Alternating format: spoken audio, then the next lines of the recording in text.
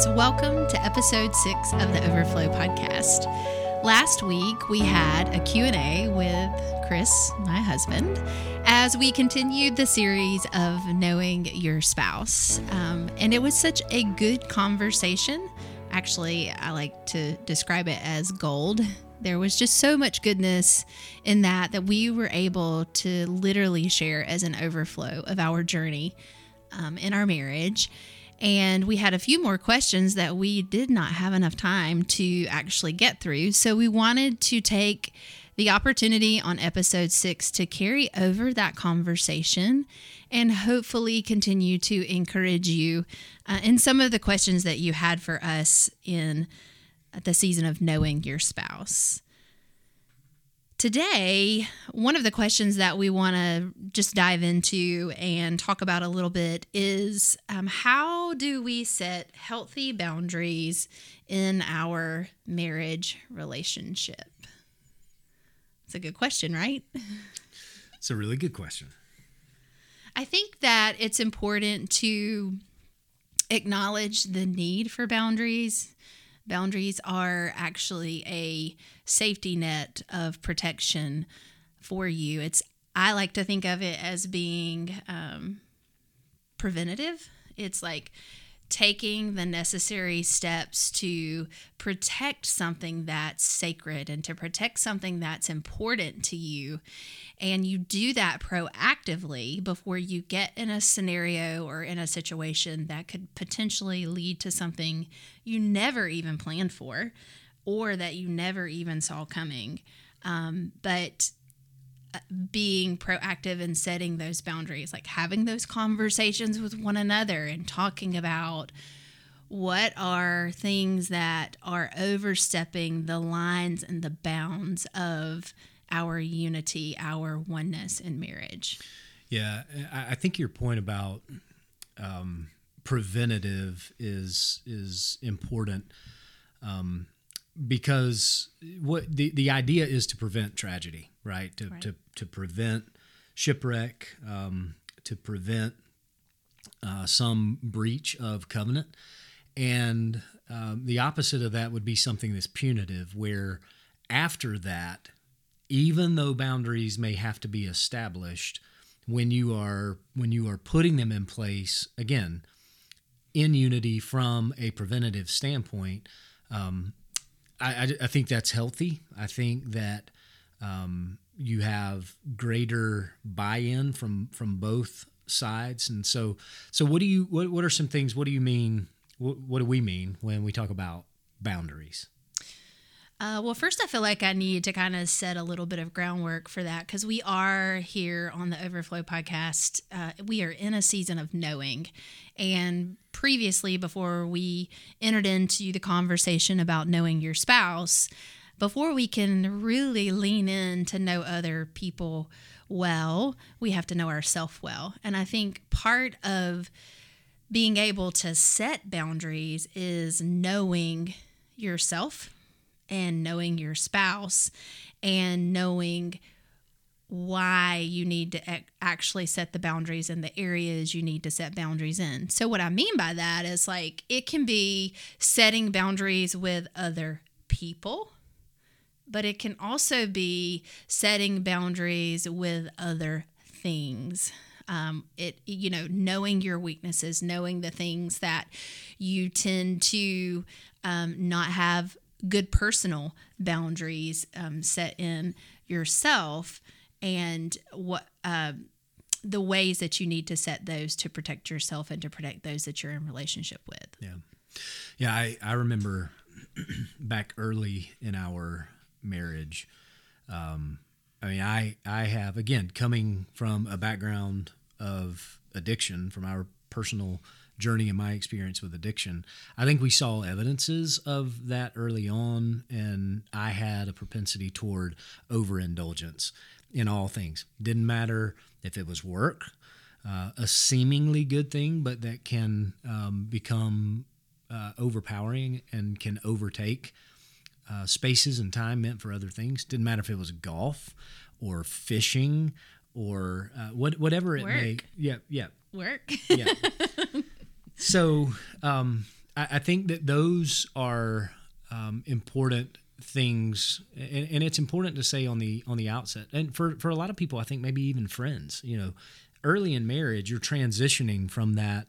I've been my own person, had my own friend group.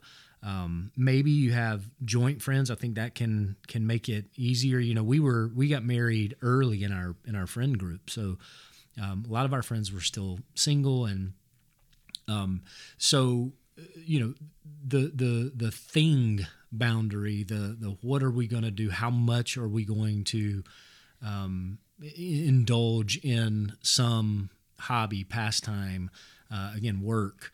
What does that look like? And thinking back, there were a lot of tough conversations back then, and I think we mentioned, last episode, a lot of that had more to do with me coming to grips with what oneness is all about, and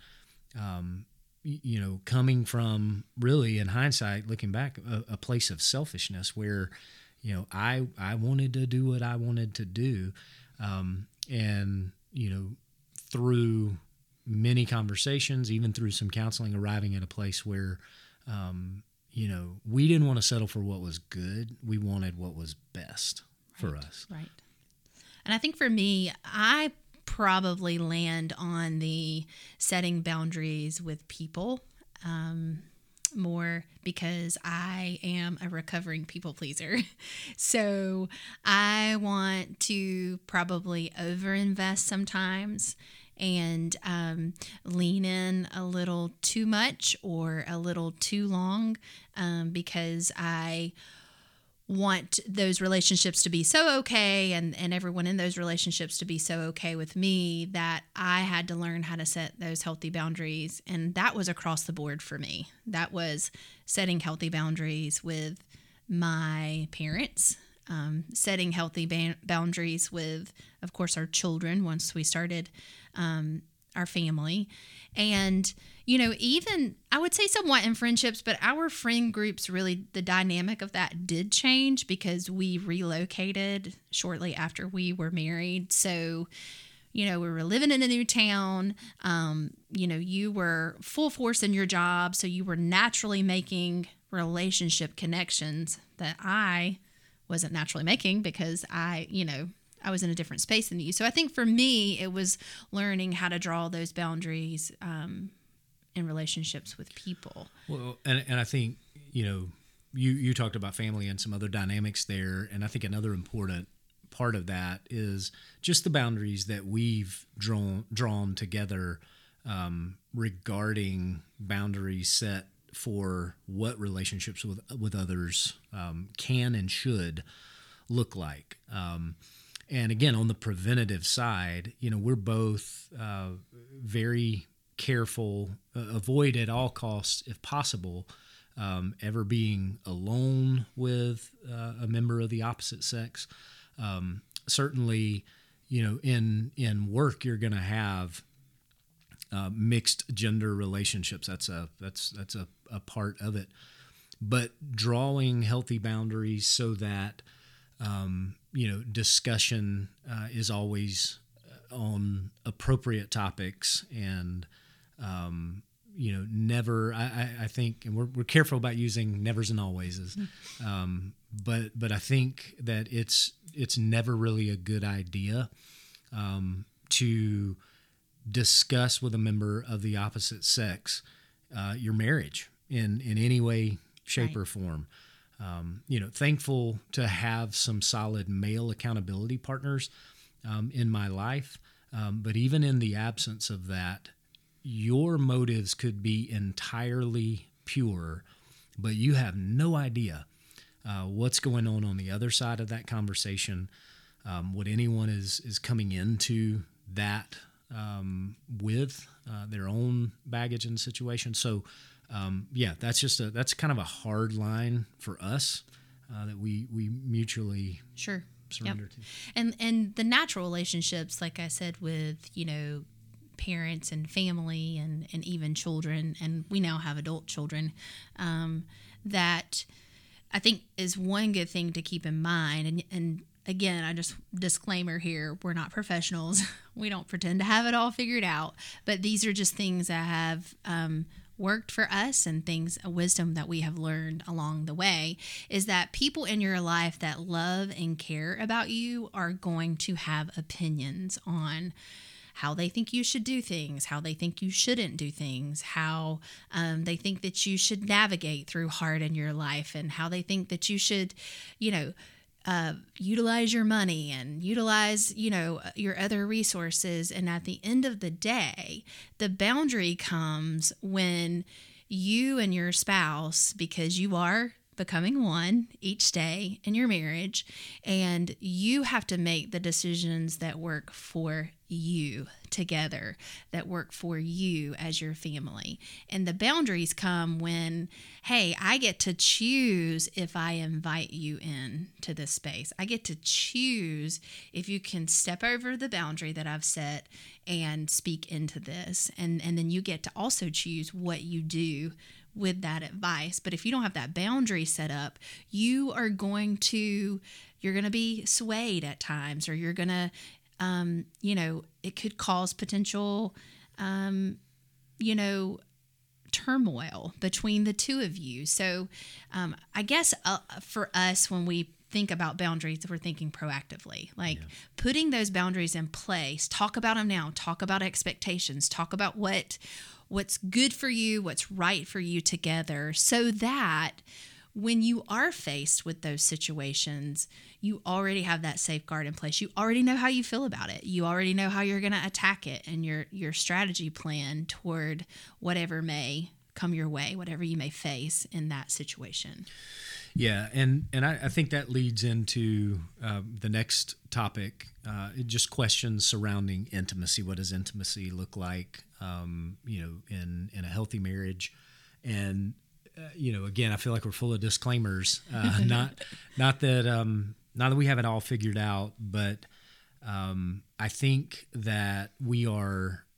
I know we're grateful today to be in a position where, at times, we have young couples. We even have our children look to us and say, "I want a marriage like you have." And that is probably the greatest and highest compliment that we could ever hope to hear, is that our kids desire what we have, because they get to see the ugly. They get to see it. They get to see it all. Try as you might to protect them from the reals of marriage. They're going to see. And I think of intimacy, again, it's been a journey for us. And we were talking about this earlier in a car ride. I think it's like the bamboo tree. It's where, like, a bamboo stalk can be planted, and it looks like it's doing absolutely nothing for years. There's just zero visible growth. If you go by, you have no idea someone's planted bamboo there. And all this time, the growth is happening under the surface in the root structure, and it just continues and continues to develop. And then all of a sudden, just seemingly out of the blue, but really after years, it shoots up, and all that healthy growth underneath then becomes visible. And I think, with gratitude, I say that's kind of the season we're walking in today.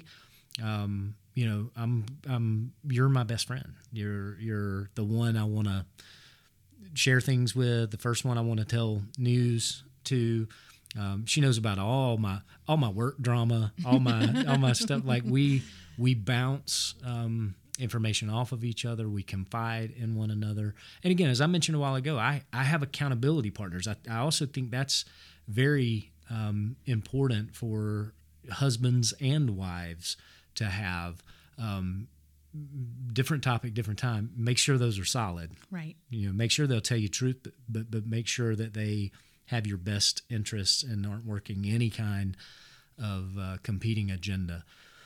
But yeah, I think that the intimacy, what was it the counselor told me one time? This was one of my counselors, and she gave me a very great description of intimacy. Mm-hmm. She spelled it as into me see. Yep. Yep.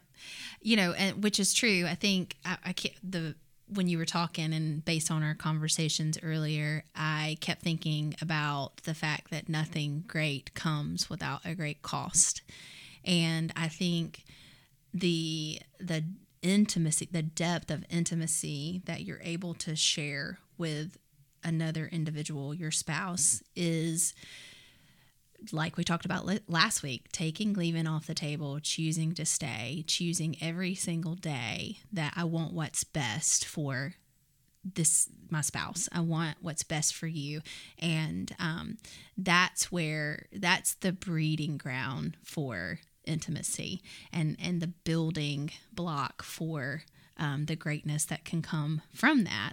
And I just think it's a beautiful thing, but you have to choose daily to stay in it, to fight for one another. I think one of the things that kind of draws that out for me, it's kind of become a running joke that I ask this question, but it's, like, how's your heart?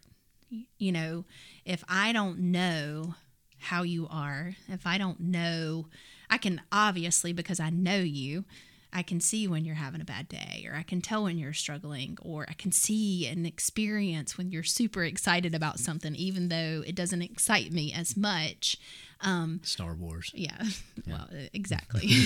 Well, and I think some of those catchphrases or those questions, they may seem trivial, and we do pick on her. How's your heart? How's your heart? But we know what she's asking. I know what she's asking when she asked me that. And this is human nature 101. All of us desire to be known, but we fear being known because we're afraid if we're truly known and truly seen, that the other person will reject what they find there. So intimacy requires vulnerability, but it's also a sacred space when your partner is choosing to be intimate, to be vulnerable with you. It's a sacred space, and to be held gently and with respect and with care for, again, the vulnerability that's being put out there. That was a big fear of mine. As the male, as the primary provider for most of our marriage, and certainly our early marriage, I felt compelled to represent as if I had it all together, and I had all the answers, and I had it figured out. I didn't need anybody to say, don't worry about it, I got it. And so as that stress and pressure and stuff would mount, it affected me. I wore that on the exterior. But it took some time to get to a place where I was able to be vulnerable. That's just one example, but I think that's common in a lot of relationships. I was also thinking about we have to be bold in stepping out of our insecurities when it comes to being vulnerable with our spouse. And so those moments when maybe something's bothering you, but in your mind you're going, that's so dumb. Like, if I tell him that, he's going to think I'm just so insecure, and I'm so, childish for feeling this way. When in fact, we have to be able to move beyond that. We have to be able to say, hey, when we were walking out of church today and I tried to grab your hand and you just kind of didn't grab mine back, that made me feel, insecure. And I don't know, that's a weird example, but I'm trying to provide, insight here and say, we have to be willing, and we need to. It's important for us to look at our spouse and say, hey, when you do this, or when you don't do this, I feel insecure. Yeah, and what I mean about holding that as a sacred space is reality is that for one or the other, your first thought might actually be to the negative. You might think, "Oh my goodness, why would you think that? Why that's." And I'm guilty of that, particularly early in our marriage. what I have learned is that is an opportunity for me to provide reassurance that, again, it may seem obvious to me, but it's a chance to affirm to you something in your soul that you're longing to know, you're longing to be reassured of. And that's a great opportunity. And it only cements the bond and makes it stronger. And if we don't choose to be vulnerable and share those, you never get to that spot. You never get to that spot. Yeah. And that's the beauty of, we cannot move past the intimacy question without talking about physical intimacy. Wow, how much time do we have? Not enough, I'm sure. But it's so important that physical intimacy is a healthy, thriving, vibrant part of your relationship. If it is not, then the red flags, the sirens, the alarms should be going off. And I believe that definitely it needs to be addressed, because I was sharing this with one of our daughters the other day, that it's a spiritual thing.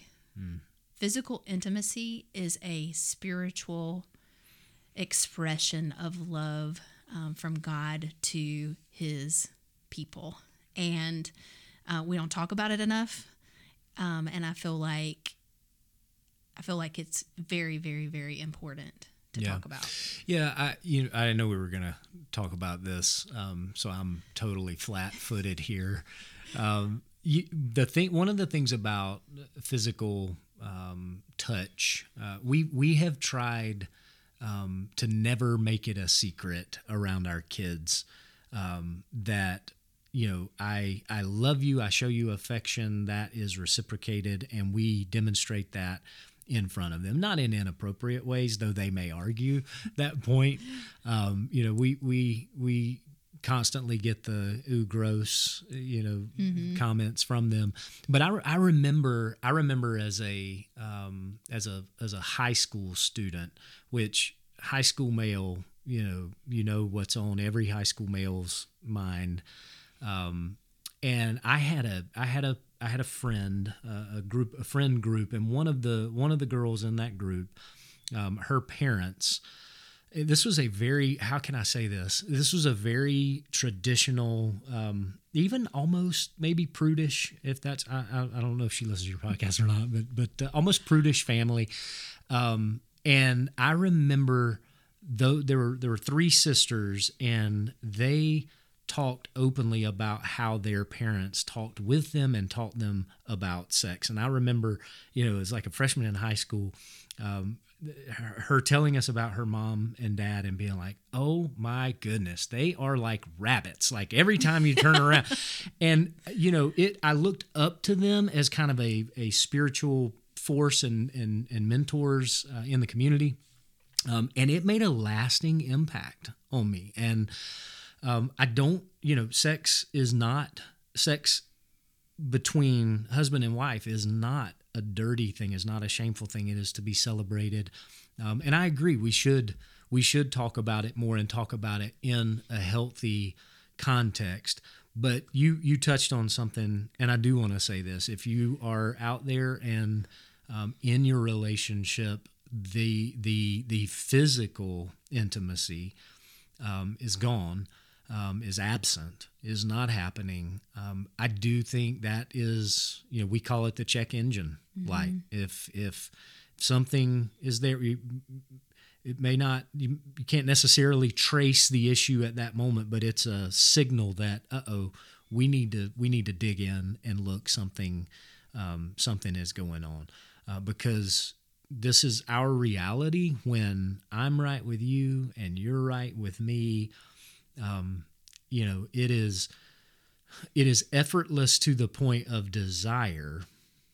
And again, I wasn't prepared to talk about this, so I got things coming to my mind. It's effortless in terms of desire, but schedules make it so that it has to be made a priority. Right. And can I just say, there is nothing wrong with scheduling a love-making session with your spouse. Nothing. Right. You look out, here's my calendar, here's your calendar, and you think that is so unromantic. Well, try it. Give it a shot. Exactly. And I do feel like I need to say here that we are talking about intimacy, making love to your spouse the way that God designed it. And so when you think about that, it is an outward expression of a deep bond inwardly. And it is, I cannot describe enough how it just continues to connect you and unify you and bond you together even deeper in a more holy way as you are continuing to become one. So I'm sorry. I just could not escape talking about intimacy without talking about physical intimacy. So we're past the 25-minute mark. Do you want to try lightning around the last question? Yeah, let's go ahead because I want to honor the questions that came in. So another question that was brought to the table was how do you walk through suffering together well? That's a loaded question. Wow. Yeah, I would say this. We certainly don't have time to unpack this today. But my journey with addiction, suicidality, depression, all of the above, and Tab's co-journey on that with me. We can't unpack that today, but can we put in the show notes the link to I was gonna say that we would do that. We shared not too very long ago, and we can put the link in there for that. But we've also had our share of suffering, to use that term. That's the way the question was posed, through loss of pregnancies twice, a child born with special needs, difficulties at various times with the kids over the years. One quite difficult journey with an openly wayward and rebellious child. Yeah, just thinking like job loss and financial hardship, all the things that everybody faces at some point in time in one way or another.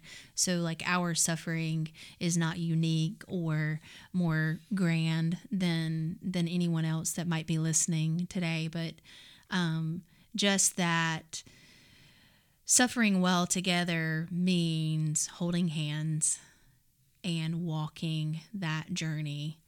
I think we were describing it, walking that journey together, but we were describing it earlier as having grace for one another. And one thing you can't escape is that the Lord provides for you and He equips you with everything you need when that suffering and hardship comes into your life. Like he has prepared you for that. And there's going to be times when there's going to be one day when one individual is really struggling with the suffering and the other one's stronger and they're carrying more of the weight and holding space for the one who is struggling and who needs to, take time. Yeah. I hesitate here to make it appear like we're given a 1, 2, 3 step process for how to address suffering, because it is unique and your pain is your own. I think for us, what Tab was saying about one being strong when the other is weak, our mutual dependence on the Lord through all of those various seasons of hardship was paramount. It was messy. Did we do it imperfectly? No, of course not. But it was our desire to seek Him and know that at the end of the day,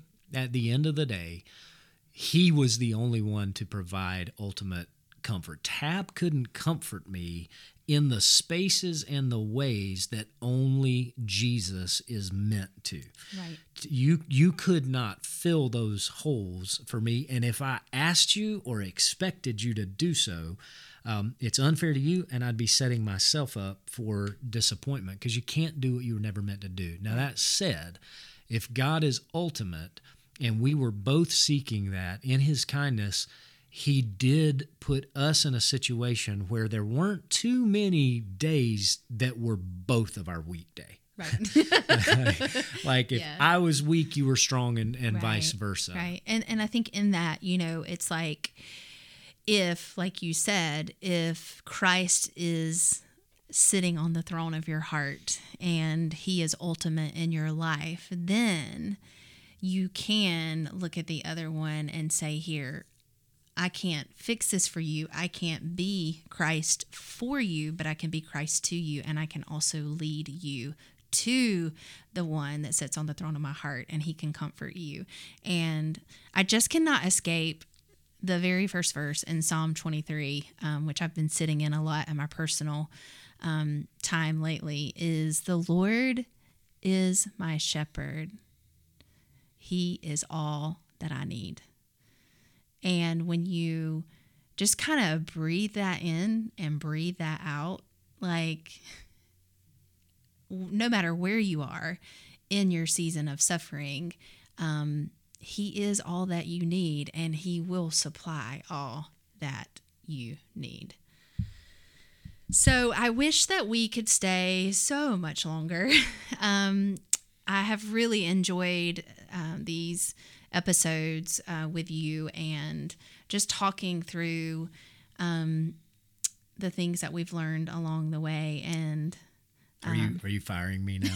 Is this it? I'm not saying that you won't be coming back at some point in time, but it's a really beautiful thing when you've been on a journey of life and you're able to share that and encourage other people in that, and pour into other people all the things that God has done in you and for you, and all the things that he's taught you. So I hope in these episodes of answering some of these questions in a more tangible way from our experience, that you have been able to gain some type of encouragement and insight.